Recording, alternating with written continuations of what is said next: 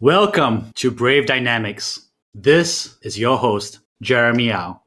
Leadership is harder than it looks. As a proven founder and Harvard MBA, I interview courageous entrepreneurs, executives, and investors every week. I also share my frontline experiences, coaching insights, and own professional development journey. If you're stepping up as a new leader, founding a startup, or venturing into the great unknown, this is the podcast for you. Niels Villard is the founder and CEO of Satelligence, a satellite-based forest, agriculture, carbon and water monitoring service provider based in the Netherlands. Founded in 2016, Satelligence has over 60 clients and partners, including Mondelez, Unilever, Bunge, the World Wildlife Fund, Rabobank, Robeco, the Ministry of Foreign Affairs of the Netherlands, and others. Satelligence aims to aid stakeholders in agricultural commodity production in their progress towards sustainability commitments, transparent agricultural sourcing, and better investment decisions. Niels has been working in tropical forest landscapes for over 20 years and is also an expert on monitoring reporting verification systems for REDD+. He was an invited member of the Roundtable on Sustainable Palm Oil Working Group on greenhouse gas emissions and the technical advisor to the European Commission on satellite monitoring issues related to the implementation of the EC Renewable Energy Directive. Niels received his Master of Science in Forestry with a specialization in remote sensing from Wageningen University in 2003. A retired competitive swimmer, he enjoys exploring the forest with his kids, cycling, and snowboarding. Good to see you. Hi, Jeremy. Nice to talk. I'm so excited to have your point of view on environmental sustainability on this show. It's such an important topic for the world. Exactly. So I think for those who don't have the opportunity to know you, how would you share your leadership journey over time with people? Sure. It started at a young age. My father was a biology teacher, so I was fascinating with the environment from a young age. And then I started studying forestry. Actually, I first thought I would want to do environmental economics, but still I was intrigued more with the forest. So I studied forestry. And very early on, I also looked into remote sensing, which is the observation using satellites, aircraft sensors, and geographical information systems. So basically at an early stage, I already combined environmental issues with technology. And then I started working in my last year already at a company which was a spin-off from the university, which was really fascinating. When you're young, you dive in with all your enthusiasm. And I've been working there for quite a long time until I realized that it was a lot of science for the sake of science and less so service-oriented applications. So a lot of projects, which is interesting, but I thought I want to do more for the entire planet. And also clients are very important, customer care, etc. So I thought, okay, no, I want to do this by myself, set up my own company. So that's why 4 years ago, I set up Satelligence with 3 people at the time, and it grew really fast. So the next year, we were already with 7 people extra until 20, 30 people now. It's really interesting ride, a very fast one. I have to adapt all the time. But yeah, I think that has been the journey so far. Amazing. I mean, it's interesting because you've had such a long passion in forestry and environmental sustainability, and you were there as an employee and as a researcher, and now as a founder and CEO. How did you get started? What kicked off your passion for the environment and the world? Yeah, like I mentioned, my parents are teachers and my father is a biology teacher. And then I got fascinated seeing all the David Attenborough series from a young age. But also my great-grandparents had been living in Indonesia for quite some time, before and during the war. And my grandmother always used to tell all kinds of stories about the occasional tiger under the house and all the plantations that was in North Sumatra near Medan. And I think that started getting me interested. Okay, I want to see those areas for myself. So years later, in 95, I started forestry. And in the year 2000, I did my first MSc thesis Where did I go? To Indonesia. So that was really interesting to have the first-hand experience.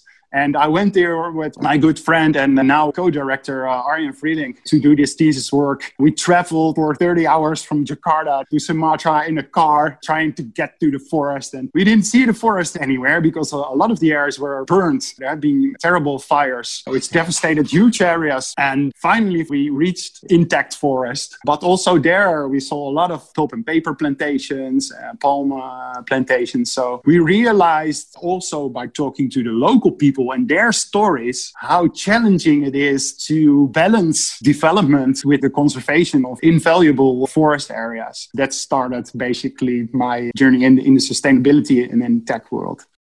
I'm curious, were there any moments on the trip where you were thinking of your great-grandmother? Because there must have been quite a bit of a difference between what your great-grandmother experienced probably a century ago versus what you were seeing with your own eyes. What was it like to see that before and after? It was very interesting. Actually, she was still alive at that time in 2000. I remember the stories that she told about the house, which was on poles. And of course, a lot of the houses right now, they look nothing like those old houses. So I was with our supervisor, who is from Indonesia, and we were driving around. He said, I really want to have a picture of such a house, but we couldn't find it anywhere. I remember that she said, oh, it looks nothing like back in the old days, but still I know that a lot in the culture remains and in the friendships of old with the country and its people. That would never change. It's just the modernization and malls everywhere and things like that. And it's interesting, right? Because you've had that long passion for Southeast Asia and environment, and now you're building a company that's off to save the world in helping with the forestation issues that we're seeing, especially in Southeast Asia. So why is leadership so important in environmental sustainability? Our company is creating software to help its users identify risks such as deforestation, fire, but also drought, diseases, and the performance, like the yields of agricultural commodities like palm oil, cocoa, coffee, rice, etc. For example, if we talk about deforestation, it's kind of a serious issue and a sensitive issue. So you want to be very right about claiming that in an area deforestation takes place and that it is associated to a supply chain of a corporation, whether it's some big palm growers like Wilmar or traders like Bunge, Cargill, or consumer good brands like Unilever, who are all working hard to demonstrate transparently the things that they do to make their production sustainable and have proof. I think the leadership part is, in my opinion, in my role, especially sharing the experiences of the past 20 years. Like I said, driving around in all these areas. What is the real story on the ground? What do the people say? What is behind what's happening? It is one to use satellite technology to detect that trees are gone, but there's a whole context around it. Who is operating there? Why did something happen? And I think when we talk about leadership in my role, the one that I am most enthusiastic about is the thought leadership in being able to share this 20 years of experience on the ground. And I think that is a key thing. It's not just the technology. It is how we put that technology into context and into use. And I think that is where the experience of people, showing how other clients do it and what my personal take on it is and what other thought leaders think about that, sharing that and starting the conversation, I think that is a key component of this leadership as I see it. Now, what's interesting is that you're doing really substantial work for a startup for-profit approach. And there's also been a ton of other nonprofits and social enterprises tackling deforestation and palm oil associated risks. So why did you choose this approach? I mean, did you ever think to yourself like, oh, I could build a nonprofit or I could build this startup? Like, because, that's what a lot of people are thinking, right? They care about the problem, but they don't know how to do that as a business versus community initiative. We did some considerable thinking about that in the early stages. The reason we started with a social enterprise is simply that we see that there is a lot of donor involvement and non-governmental organizations, NGOs, working on this, but they depend on donations, basically. And it is our idea that if we want to have real transformation, which is really sustainable over time, we need to think about how we can integrate this in the business processes. And that means that if we monitoring also what we do, you don't want to monitor for 6 months. Deforestation. You want to monitor since 2015 or even before, and you want to do that continuously. So you also need to have, say, continuous income to be able to maintain this. And that's why we thought, it's far too insecure. We want to move from projects to services. Services have to be more sustainable through time than a for-profit, but with an impact vision, making sure we help create a better planet with all the right intentions. On a for-profit model, we thought that would make most sense, especially now we also see that financial institutions are actually going through a kind of a green revolution. Deforestation is much more on the agenda than it used to be like a year or 2 years ago. So we think that working together on a business basis with an impact attitude, that is the way to go. That's amazing. And I think you've really done your role, right? Because you're providing something that's very difficult for any one entity, a small entity to do, which is to work on the semi-automation and the satellite imagery and the continual reporting across time. That's such a difficult problem. And I think I love what you've done by being able to partner not just with the growers and the traders and the financial institutions, but also with the manufacturers and other nonprofits and social enterprises. So it's an interesting partnership that you've been able to kind of weave together with your data. I think you're definitely playing a role. I think that's also a critical ingredient to where we see our company going, like solving the planet's biggest challenges. There's not a single tech company or whatever company that can do it in isolation, that can do it alone. So partnerships with all stakeholders working on sustainability and commodity production, even other tech companies. For example, we are working now together a new partnership with Ulula, which is a tech company, which is focusing more on social risk. And if we integrate the two, we know more about risk overall. So I think with partnership with clients, but also a partnership with other technology providers, we have to do that all together in partnership. What are some common misconceptions about environmental sustainability? You're so deep in it, you know everything about it. And what would you say what the public has in terms of misconceptions about environmental sustainability? There's two things, the public and there is, from a tech perspective, what kind of the misconceptions are. If we talk about the public, I think it is, in this day and age of social media and Twitter short messages, it is really difficult to nuance a balanced view of what is actually going on. I think there's such an overload of information that it requires a lot of extra effort from yourself. Dare to question everything and make up your own mind about what is actually going on. I think that is the struggle for people. We see that in the palm oil sector, where we are working with several companies who are working really hard on the ground to make life better for local communities and also at the same time produce sustainably and eradicate the deforestation. But it's really hard to get their story to the consumer. The narrative is quite negative in consumer countries. So I think one misconception, it is difficult to get the science-based facts packaged in a way that consumers also see, we understand that this is going on. In terms of misconceptions, I also see a role for us and all the stakeholders package it in a better way that science-based information is understood better to take away these misconceptions. And secondly, if we talk about technology, there are so many great things that can potentially be groundbreaking. There's artificial intelligence, we have big data processing, we have blockchain, we have all these fascinating things. However, I think one major misconception also with some of our prospective clients, they jump on the bandwagon of something that is really cool, but in the end, it turns out to be very complex. And in our philosophy, we think that human intelligence should not be forgotten because in the end, technology is almost never a silver bullet in itself. It's always people that have to work with it. Technology is just a tool. In the end of the day, it's always people making decisions. So I think that one of the main misconceptions, you have to use AI because that's the most fantastic thing around. Yes, for some applications it is. But for many, we don't want to have a very data-heavy approach, which is making things more costly and more complex, just simple approaches. So on the end of the day, one takeaway would be for me that human intelligence, it will matter for years to come.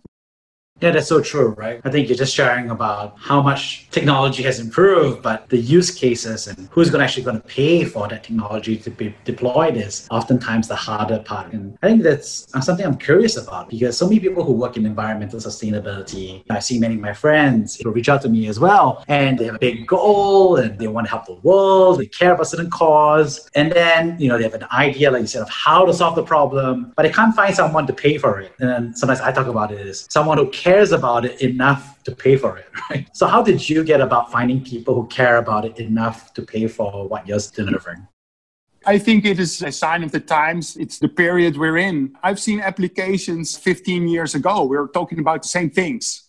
Back then, the technology was not ready. It was far too expensive anyway, but the ideas were good. Right now, satellite imagery, a lot of it is freely available. Cloud computing wasn't possible a few years back. It's now also very affordable. So in that part, the technological developments have been conducive. That's all nice, but still the market has to be conducive, as you say. I think what we are seeing now is that the acceptance with people that things have to change is bigger than ever. It is also the right time, basically. It's the right time, and we see leaders who are taking their responsibility in changing things. For example, we started working with a trading company 4 years ago. They were really forward thinking about, okay, we have to use satellite information with our own information system on supply chain, factories, mills, etc., and combine that to give transparent information to clients to make our work accountable. And they see that is helping their reputation, but also contracts. And that's what I see we're moving towards right now, that in procurement and that the financial people, usually we used to be in contact with the sustainability people, the sustainability department, and also even now with some companies that's one person who cares about these kind of sustainability issues and it has a huge task. But we see more and more that it is shared with the procurement. It's more integrated with all these big companies. And I think that is also a trend that helps in the understanding the transformation that the whole world, the whole market has to go through. And we see that happen right now. So I think that is a combination that even during these COVID times, we see even increasing interest in making the world a better place, actually. So I think this trend will continue. There's a lot of truth to that, right? Which is the market has changed tremendously. Like, I agree with you. I think 15 years ago, the technology has changed, but I think the market for sustainability has changed dramatically over the past 15 years because I think 15 years ago, it was like, if the problem happens in a different country, we don't care. That's what companies were, right? And then consumers have gotten a lot smart to be like, oh, even though I'm using toothpaste here, I care about how the toothpaste was made every step of the way. Yeah, we see that also with the current consumers. Millennial consumers, they are very tech-minded and they also just want to know, okay, don't tell me something, show me the provenance of my goods and their sustainability credentials. I think that is also part of the situation at the moment. Yeah, I think that's something that's often underrated. And I think a lot of credit goes to all of the lobbying and consumer education groups that are out there, right? Because a lot of people are like, oh, consumer education doesn't do anything. And I'm like, no, it does. Because when consumers care, then the firms will slowly care and they hire, like you said, the one person who's supposed to care about it, the sustainability officer. Then slowly the rest of the company cares about it. So it's a slow process.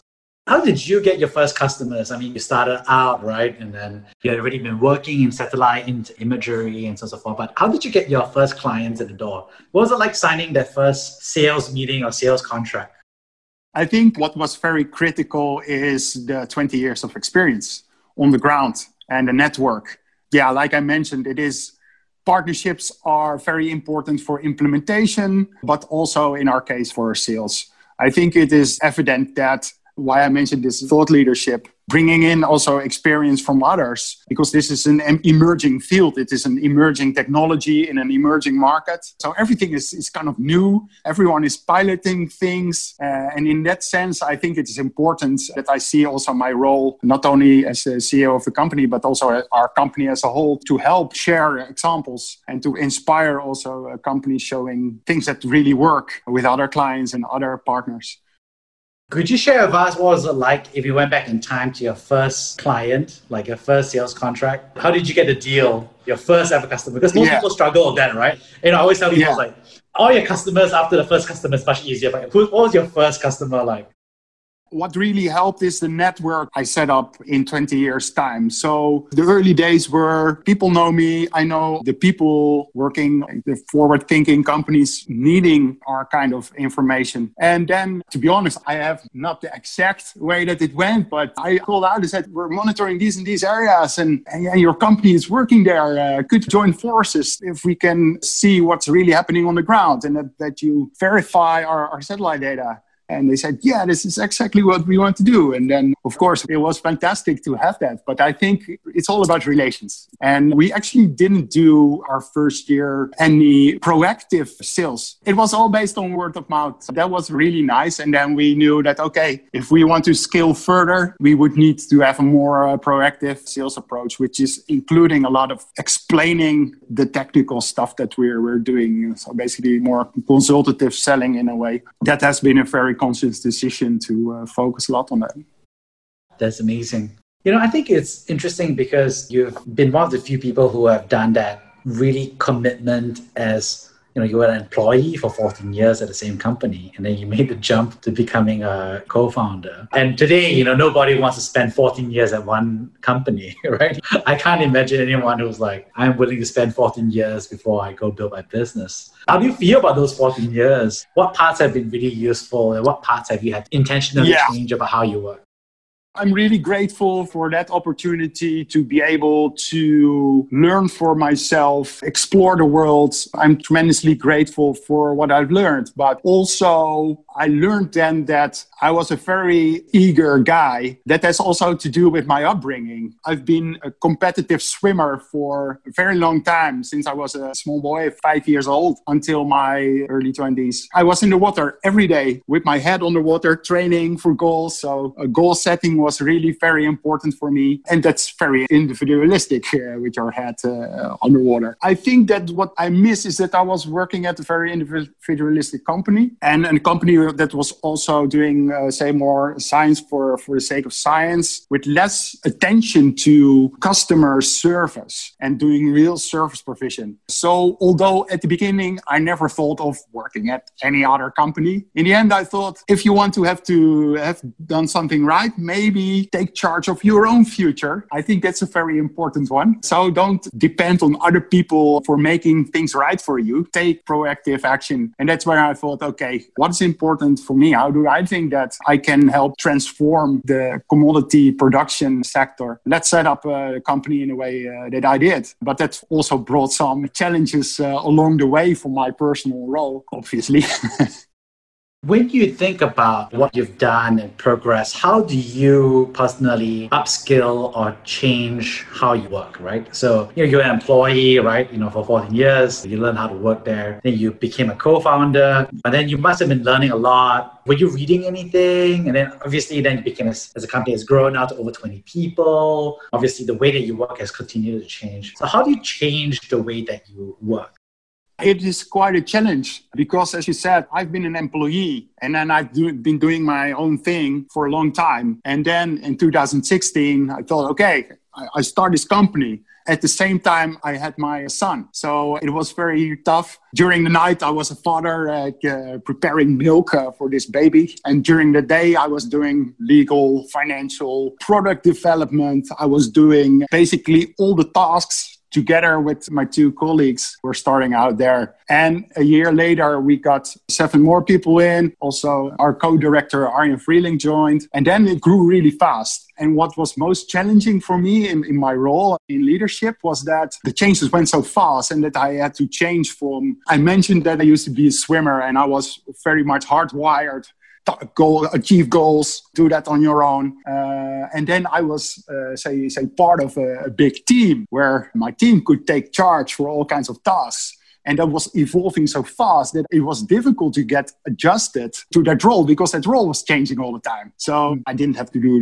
the actual development of products or the operational parts. There were days that I was doing the remote sensing GIS stuff on my laptop, which I miss occasionally, I have to admit. But there's now all kinds of other people doing that. And my role now is more building this sense of community and inspiring. That has not been easy. So I'm happy you ask about, okay, what kind of things do you read? And for me, it was a lot of learning by doing, but also making sure to have, say, kind of a small ecosystem of people who know better than me and that inspired by them. I think that is important. And it also relates to when I was small, I was the swimmer and my family were my support team. And the objective was that I would win medals and stuff like that. And I think that individualistic look had to change to the team, and that my role would be more to inspire the team with my 20 years experience and how things can work out and stuff like that. And there I had also the support of a coach, which I started working with last year. So yeah, that's a very long answer. Read yourself on the internet, because it amazes me how many founders and business people don't inform themselves, apparently. They're just doing things, and then it turns out, if you look on the internet, people have already invented the wheel and you can learn a lot from that through podcast or whatever. There's a lot out of there. So I think that is very key. And then having a group of people that can support you in your leadership role with advice. Always be prepared to take advice from people who know much better than you, but still have the mindset of questioning everything, be critical. I think those are the main things for that. Now, what's interesting as well when you shared all of that is that you have a coach, and I myself also have an executive coach. So it's funny because so many founders, like our super weapon is a coach, right? And I remember someone was like telling me, I thought the whole point of being a founder is that you don't have to report to anybody, or that you don't need to have a boss or a mentor. You can do it yourself. So that's been an interesting part for so many people, is that decision around the fact that every founder is part of a community and needs a lot of help. Yeah, and it helps also in reflecting on my role and how I work. I'm working with Gloria van Ewijk with a Life Impact company. And one key thing, she helps me, I have to do it. So that you're still in charge of yourself. But she hands me examples and feedback, which is really useful to see things in a different perspective. And that's something that I value so much. It's just like she says, okay, here's the like button. You can click it on like this. And then I know, maybe I can deal with the situation in this way. That really helps, especially as I told all of you about this transformation from this individualistic sportsman to a team inspirator kind of role. So yeah, I'm very glad that I took the decision to do this. What's interesting as well is that you've been coached by, and then you're learning how to change yourself. So I'm sure that a lot of companies in environmental sustainability come up to you and ask you for help or advice. What are some common pieces of advice that you normally give to people who are looking to enter environmental sustainability and looking to build a startup or an organization inside that field? It's funny that you say that, because just last week we had a request from a computer vision company. They came all the way from the tech side saying, how can you advise on what we're doing? I really love those kinds of requests. And I'm always open to discuss these kind of things. It's just very fascinating. I think at this moment it is hard for me to pick some generic things. I also think because it's also new, it's hard for me to think of some from very good, concise recommendations or things. When you were early in the stages of the company, do you remember any advice that you got in the early days of the company that you liked or remember? I think that being open to learn from people who've been there, that is key. A lot of the challenges are not challenges that are unique to you, the founder of a company. There are many more people around the world who struggle with that. So I think I started reaching out to people. Also with setting up the company, we had also an advisor, a very experienced remote sensing person. He helped us out a lot with kind of the basics. So on legal, who to go to for financial things. So also here it is, go out and find yourself some good advice. That would be the key thing. A lot of the things that we learned were not so much that people advised us to do so, but more the common sense and the talking to my advisor and friends and this supporting ecosystem, as I mentioned it, which helped to grow us as a company. I think that is more a key thing. So, one of the interesting things is that, when you're getting advice from people and you're meeting people, a lot of people will tell you it's a good idea, we like you. But there's also a lot of people will tell you it's a stupid idea, it's a bad idea, it's not going to work, the market doesn't care. I think for my previous two companies, each time in the early days, the first one was like, oh, the clients don't care, they don't want to improve. Second one was like, oh, the market is not ready for this, etc. When you hear feedback like that, when someone says like, oh, I don't think Satelligence is going to work, or people don't care about the environment, or maybe you should change your customer. How should a founder think about it? Should they be happy? Should they be sad? Should they be like, that's not true? How should you receive such negative feedback? I think Satelligence is kind of an unusual example in that me and several of my colleagues had been working in this field for, say, 10, 15, 20 years already. And that made that we knew exactly what we wanted to do when we started out. We already had the network. We had, say, kind of a proven product market fit already. So in a way, you could say that for us, it was kind of easy is not the right word, but I think the struggle had been before we set up the company. So maybe that's also setting up a business. People in Europe want to know for sure whether something will work, whether the startup mentality in the US is more like, I have this crazy idea, let's go do it. And we'll see later what comes of it. I also think it's a bit of the mentality here, but definitely also all the struggle we already had to create a product market fit and really be conscious and look what's happening. So for that reason, it's a bit difficult to comment on getting criticism of things that didn't work. It's also my competitive nature because I set out to prove my point that we could do it. And it was like a swimming match, like, okay, this is the target, we go do it. And we know exactly what we're doing. We have been training for it for years. And yeah, let me think for some criticism because we also embrace failure. I think that's very important. There have been many things that from an internal process where we failed, which we could have done in another way. But so far, I don't think like big things like people saying, you're crazy doing this so far. So maybe we're incredibly lucky that we set out the way we did. It's kind of a lot of success along the way, actually, after a lot of struggle. So it's not that we didn't have to struggle, but it was all before we established the company.